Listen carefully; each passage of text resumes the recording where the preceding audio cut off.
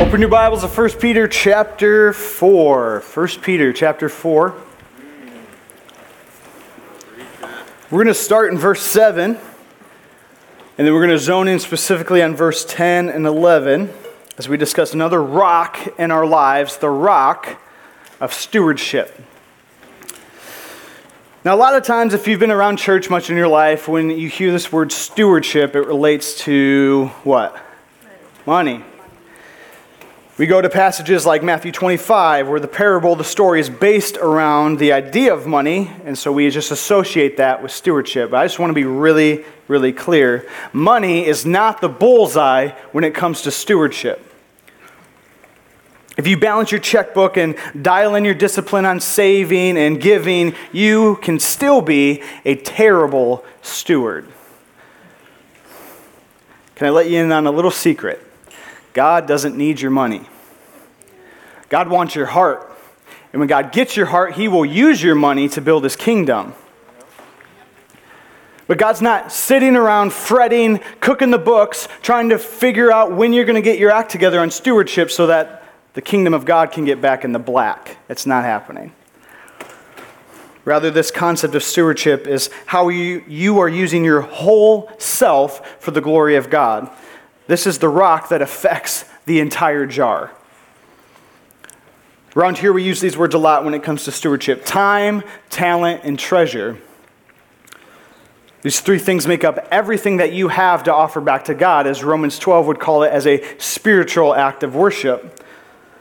So let's redeem the word stewardship from being isolated to whatever you put in the offering this week. And let's see how we are maximizing who God has made us to be for His glory. I want to read the whole passage in context as we begin, starting in verse 7. The end of all things is at hand. Therefore be self-controlled and sober-minded for the sake of your prayers. Above all, keep loving one another earnestly, since love covers a multitude of sins. Show hospitality to one another without grumbling. As each has received a gift, use it to serve one another as good stewards of God's varied grace. Whoever speaks, as one who speaks oracles of God. Whoever serves, as one who serves by the strength that God supplies, in order that in everything God may be glorified through Jesus Christ. To Him belong glory and dominion forever and ever. Amen.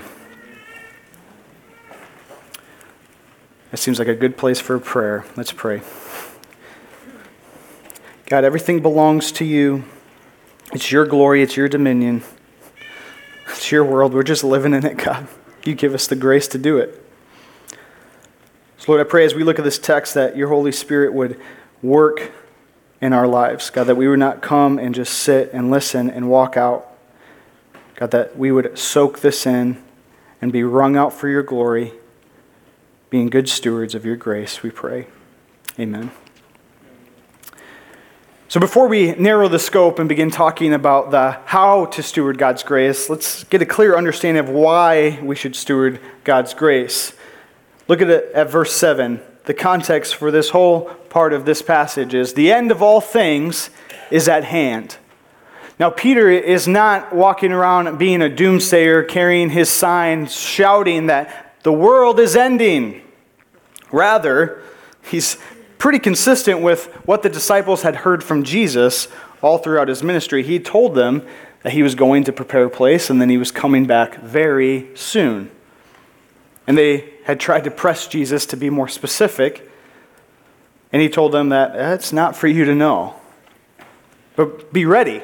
Be alert. Keep your shoes on. When John is given the vision of what is to come in the book of Revelation, he says that the end will come in a moment. In the twinkling of an eye, we will all be changed.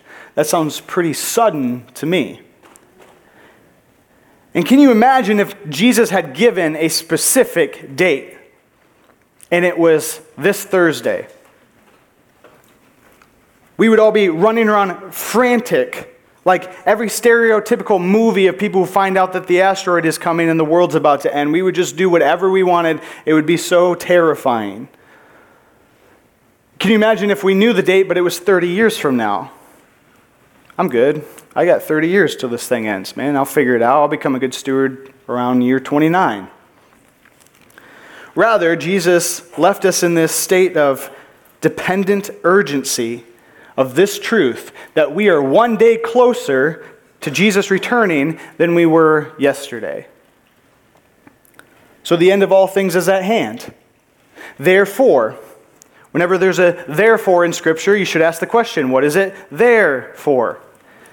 The therefore is therefore a call to action. Peter is about to tell us what we should do in expectation of Christ returning any second of any day. What does he say?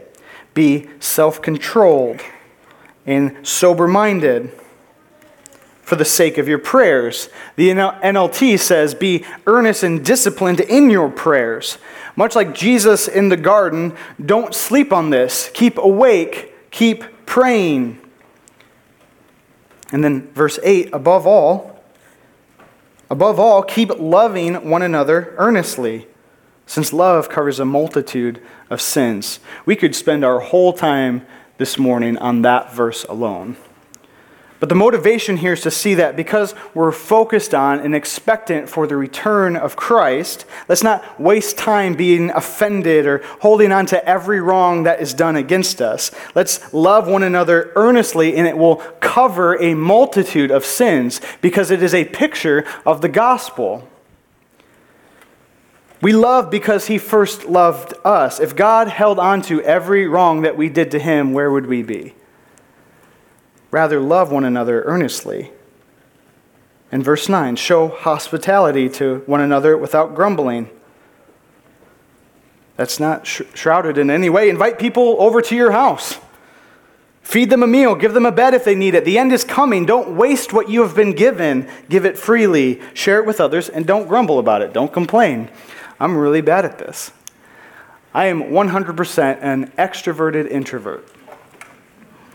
I love being here with you all and talking to lots of people, but I am drained afterwards. I'm wrung out. I know some people who just get fired up after situations like this. This happens, and then they go and let's just do this all day. Let's just all hang out all day long. That's terrifying to me. I want to go to my house, and I want to shut the door and pretend that I'm the only human being for a little while and recharge and get back to normal. But when my wife and I will have people over for dinner or just go to hang out, and if I've spent the whole day with people, if I'm being honest, I grumble. Maybe not out loud, but in the back of my head, I'm like, oh, great, more people. Now, if you ever come over to dinner, just ask me candidly, hey, are you sure that you want to serve? But seriously, we can get in that place where we want our time, we want ourselves, we want to build our kingdom. It's about me. I don't have time for other people. But Peter is saying, open the doors. Even in the culture that he's speaking to, this was a problem. People were complaining. But there's something about giving of yourself, opening up your home that shows Christ's love and course corrects us back to an understanding that our lives are not our own. That Jesus is coming back. So be intentional in every situation. So now we find ourselves at verse 10. And the author is going to speak directly to the believer in the area of gifts. And he's going to use this illustration of a steward as we look at how to steward God's grace. Read verse 10. As each has received a gift, use it to serve one another as good stewards of God's varied grace. As good stewards. What does that mean exactly? Here's a visual I found this week that I thought was super helpful. Go ahead and look at the screen. So picture an owner. Can we go to that next slide? Perfect.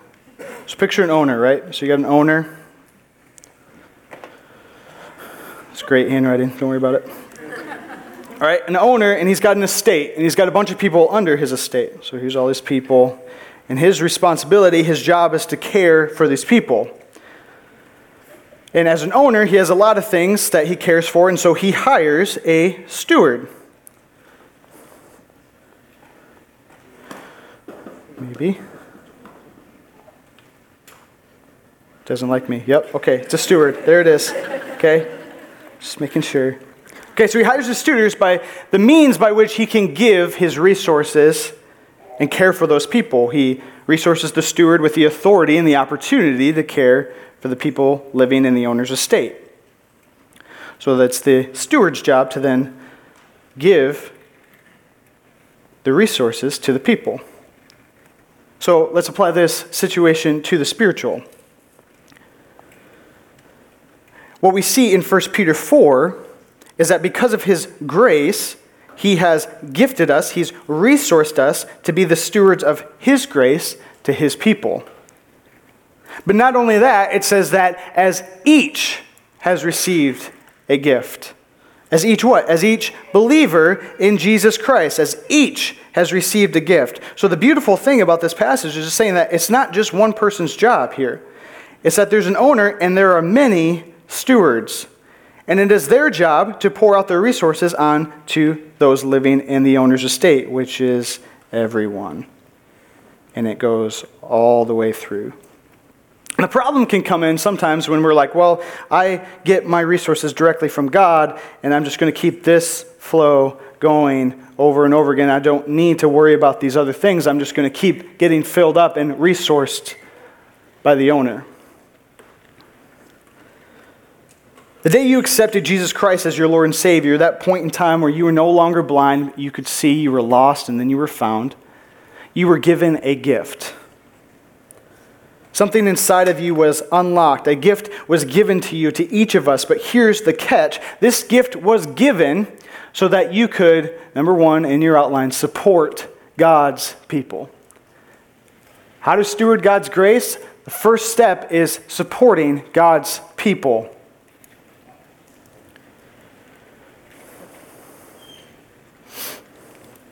This gift was not given so you could use it all for yourself. It was given so that you could support God's people, support the church.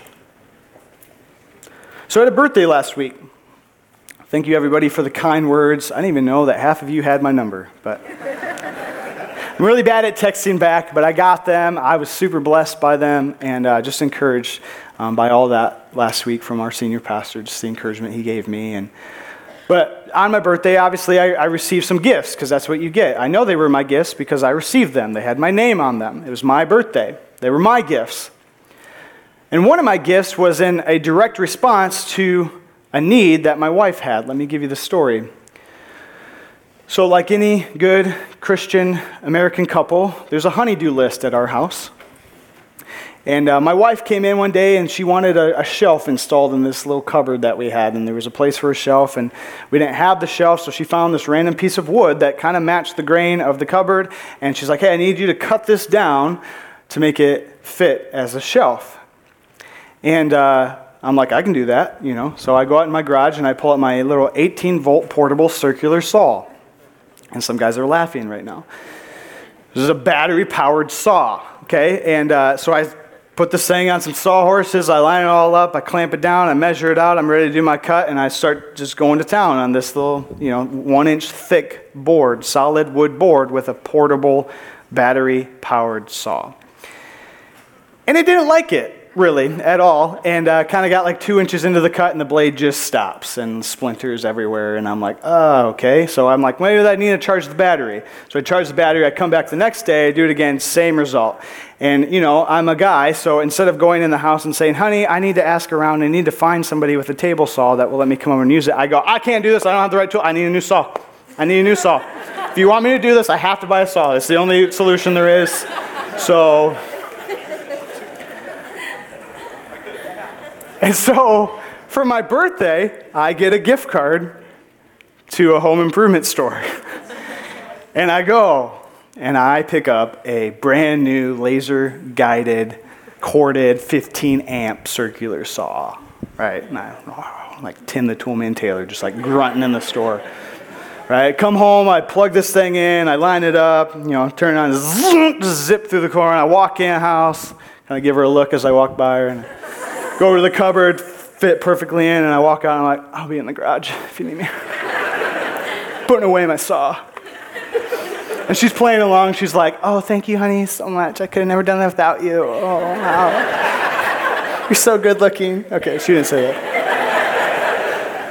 But I get back in the garage, and it like hits me like a wall. I go, wait a second.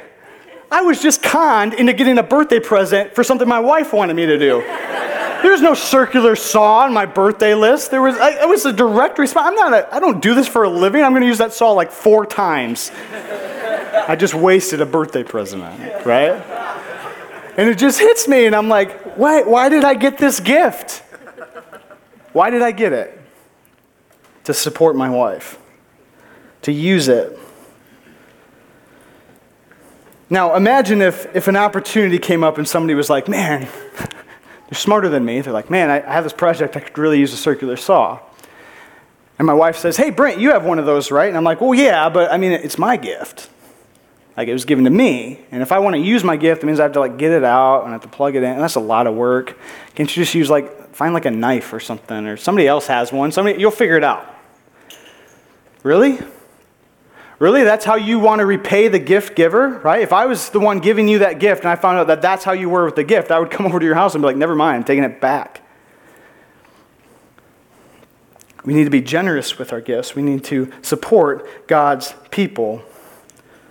But so often we think that our gifts that each one of us have received from the owner, from the ultimate gift giver, are for us to enjoy, for us to make our lives better or more comfortable. And the truth we need to realize is that we are called to support God's people, to serve one another as what?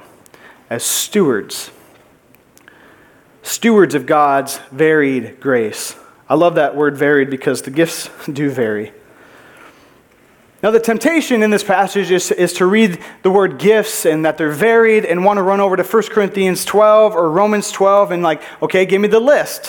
What are the gifts? I want to see the check boxes. I want to take the test. Ooh, I got mercy and administration. What did you get? Ooh, serving? That's great. No, I make fun, but spiritual gifts can be helpful, but they're not in the Bible. Paul didn't write 1 Corinthians 12 because he just sat down and answered 20 questions of sometimes, not always, a few times. He didn't take that test and okay, here are the results of the spiritual gifts. No, you want to know where the gifts are identified? In the church. People were using their gifts to support the church, and it was identified as, this is not you, this is the Holy Spirit. This is God working through you. He gave you that gift. The danger with running to the lists of the gifts all the time and seeing which ones we have and which ones we don't is that our flesh can get in the way of that. And we start to desire or do things in an area that we aren't gifted in because we somehow think it's better. We need to stay in God's gift. How to steward God's grace? Stay in God's gift. Don't think of the gifts in a list in any particular order. God didn't design them to be that way. If anything, we've messed it up by popularizing and making some gifts achieve a celebrity status. And if we're not careful, we can look at spiritual gifts like the mouse looks at the cookie. This was one of my favorite books growing up. And then this week I realized how much it's messed up my generation. Because we're the mouse. No one told us to, but we identified most with the central character of the story, which is the mouse who is given the cookie. Now, if the mouse was a good steward, he would have taken that huge cookie back to his community and shared it, because there's no way a mouse of his size should or could eat that entire cookie before it went stale. He doesn't need to eat the whole thing. He could have shared it. And it's not every day a mouse gets handed a cookie by a human. This isn't like a normal thing. It's not like he's getting another cookie tomorrow. Instead, the mouse sees an opportunity in front of him and he takes it. In the boldest move in the history of mice, he asks for a glass of milk. And you know the story. You know how it goes. If you don't, you can borrow it. It's a quick read. But he goes on this rampage of destruction, asking for this thing and the next thing, the most preposterous thing, that anything that comes to his head that he thinks is somehow better than what he currently has, he strives for it and asks for it. And finally, at the end of it all, after ruining the poor boy's whole day in his house, try explaining that one to your parents, the mouse did it. That's not happening. That boy's taking the fall for this. At the end, there's this redemption because the mouse returns and realizes he wanted the cookie all along. All of that. He saw the opportunities and wonders of all the other gifts that were available, but instead of being satisfied with what he was given, he left it behind to seek after more, only to find that none of them fulfilled him after all. Stay in God's gift, because God's gift is where you will see fruit for your labor and where you will be most satisfied. Even when the glass of milk seems like maybe a natural progression of your gifting, wait until the gift giver offers it.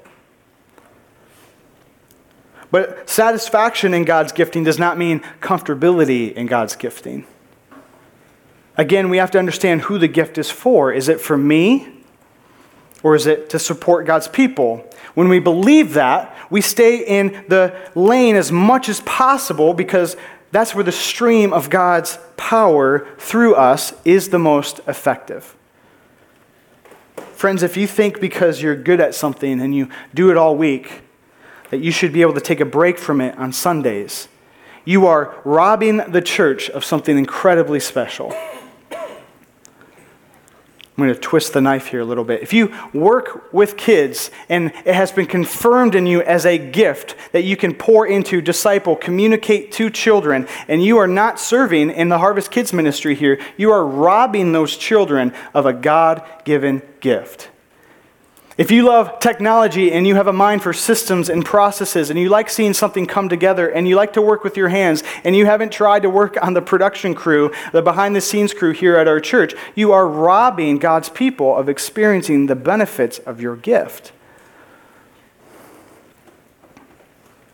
Again, not comfortable doesn't mean you won't walk out of church tired. Doesn't mean Satan won't come calling with is it really worth it? You could have been at lunch an hour ago. They can find somebody else. What difference does it make? But what will happen is that you will realize that God made me to do this. I'm supporting God's people. I'm staying in God's gift. God will bless and multiply the fruit of that gift and continue to give you opportunities. And your legacy will be one of God's service, not of self-service. Now, I got specific there for a second as an illustration because we need to think about everything we do as an opportunity to steward God's grace. Peter's going to do the same thing. He's going to give us an illustration inspired by the Holy Spirit to speak into our lives today. Reading the text, verse 11. Whoever speaks as one who speaks oracles of God. Whoever serves as one who serves by the strength that God supplies, in order that in everything God may be glorified through Jesus Christ. To him belong glory and dominion forever and ever. Amen. Whoever speaks. A lot of times that's a reference to an upfront preaching, teaching, speaking role. But the last week we looked at 2 Corinthians 4 and our responsibility to reach the lost. And I mentioned the same book, 1 Peter, back in chapter 2, verse 9, where he says that we are called to proclaim his excellencies. Proclaim probably involves speaking. So when we speak speak the oracles of God. Oracles, fancy word for divine words. These are not your words. These are the word. This is God's word. You want to steward God's grace in your life and pour it out onto someone else's life? Speak God's word. Speak God's word. Now we're back to the rock of meditation, right? When someone is hurting, when you see those people who bravely stood in our church a few weeks ago and said, life isn't great right now. I need support from God's people. You can support them with some random hallmark phrases, or you can speak God's word. Here's what God says. Here's who God says he is, and here's what God says he will do. There's power there, unlike anything else, and it pours out God's grace. Speak God's word. And then whoever serves.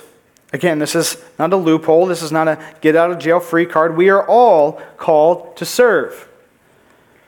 Jesus said to his disciples in Matthew 20:26, "But whoever would be great among you must be your servant." And then a couple verses later, "Even as the Son of Man came not to be served, but to serve, and to give his life as a ransom for many." Following Christ is committing to a life of service. So as we serve, when we serve in the strength God supplies. We need to serve in God's strength. I like to work out sometimes. Sometimes I hate it. But sometimes I like it enough to show up at the gym and work out. And I have the privilege of working out with a lot of people who are a lot stronger than I am. And if we were working out together and we were going to lift some weight, and we were going to go for the heaviest weight that we could lift, and I got to a spot where I'm like, this is pretty heavy for me, and one of them came over and lifted my weight, would it be as heavy? No. Sure, they would use some of their strength to lift it, but there would never be a question in their mind whether or not they could do it. That would be a warm-up weight for them. I thought about that this week because sometimes serving God can feel like that, where I just roll in and I'm like, I don't really have a question whether or not I can do this. I'm just going to turn my brain off and do it. I'm going to check the box and I'm going to go home. There, I served. What else do you want from me? But serving in God's strength is not like that. I have to admit to you that every time I step in front of you, I continually have to ask God to fill the gap. I don't question my calling. I don't question my gifting. I'm not looking for flattery. I question my ability to do it on my own. I need to serve in God's strength. In these past few weeks and in this role that I've been in, I've been faced with this reality of insufficiency. I feel incredibly humbled and honored to serve as a pastor here. But full disclosure, I didn't go to seminary. I didn't take some online class. I haven't read the majority of systematic theology. And yet I feel this overwhelming call on my life to communicate the truth of God's love to God's people. Instead of just disqualifying myself because it didn't add up on paper, deciding to blaze my own trail and do my own thing and use my gifts to serve myself, I gave my life to the Lord at the age of 19 and I said, God, I'm done serving myself. Whatever you want to do with me, I will do it. And he clearly said, you're going to stop using your gifts for yourself, you're going to use them for me. And he gave me 1 Peter 4, 10 and 11 as a life verse. So grateful that he led me to this passage to preach this morning. And what did I do? It didn't just all like magically happen. It wasn't like a magical door opened and I stepped through it and all my giftings were realized and it all made sense. Rather, I submitted myself to the local church. I plugged in. I got under some authority and I said, you speak into me, you pour into me, you help me realize what these things are. And I stand before you today saying whatever gifts you see in me are not the result of the strength of Brent Thomas, they are the result of the strength of God. I am dependent on it. I need more of it. It can't be me. I can't rely on myself. It's right there in the text. Don't rely on yourself because here's why. There's a greater result when we rely on God. When we speak God's word, when we serve in God's strength, we see God's glory. We see God's glory. I love this. Peter says, in order that, all of this, everything we've discussed, the point of this whole thing, in order that, in everything, God may be glorified through Jesus Christ. Jesus is the one who makes all of this possible. Through his sacrifice, do we even have the ability to see God's glory, to glorify him through our service and our speaking, our stewarding of his grace. And we realize our place in all of this. John Piper's ministry, Desiring God, is built upon this quote. God is most glorified in us when we are most satisfied in him. God is most glorified in us when we are most satisfied in him. The day we realize that the grace we have been given to steward is not about us. The day we realize that it's not really about us, it's about reflecting God's glory. is the day we understand who we really are. You want to know what your gifts are and how to use them for the Lord? Surrender them. Drop your expectations and your desires and your goals and your dreams about what you want, and that is exactly when God will be able to use you to your maximum capacity. See, the truth is that our life is kind of like a sponge. And we're dropped into this world. It's full of sin. And we're pre-filled from the day we're born.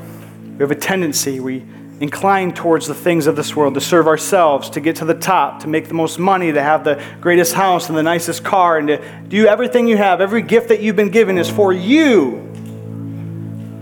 And then there's a point where God calls us out of that. And we embrace Jesus Christ, and we go through this process of sanctification, right? And God just wrings us out. Removes everything that was in there that the world placed.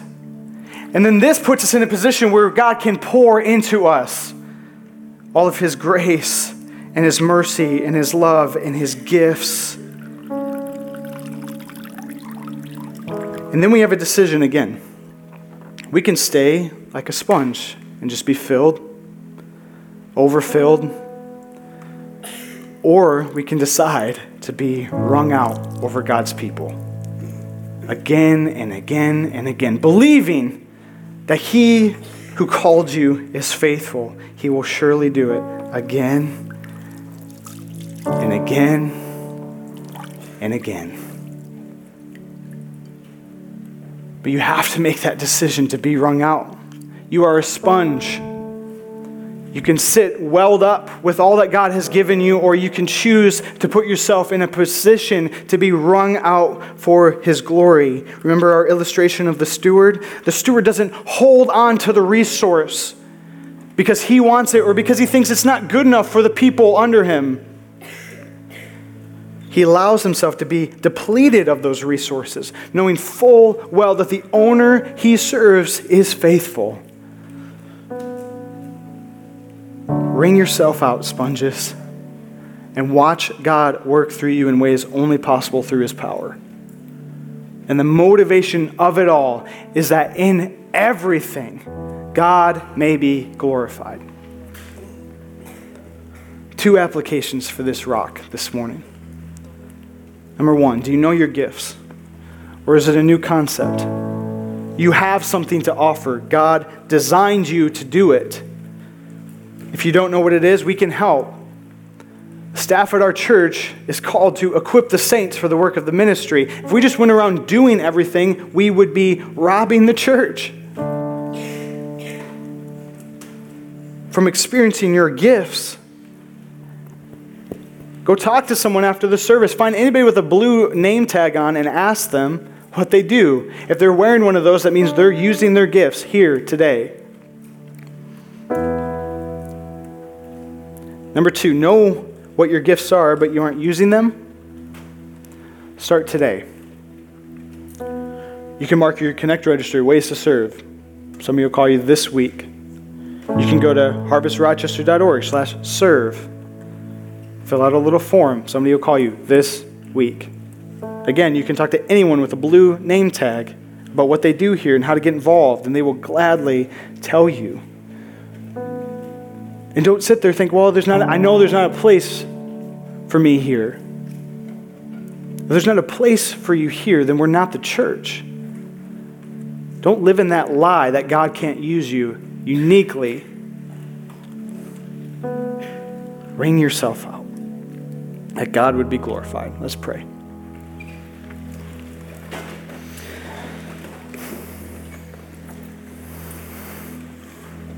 God, there is a hope in this realization, God, that we would be in a spot where your Spirit could speak directly, individually to each one of these people.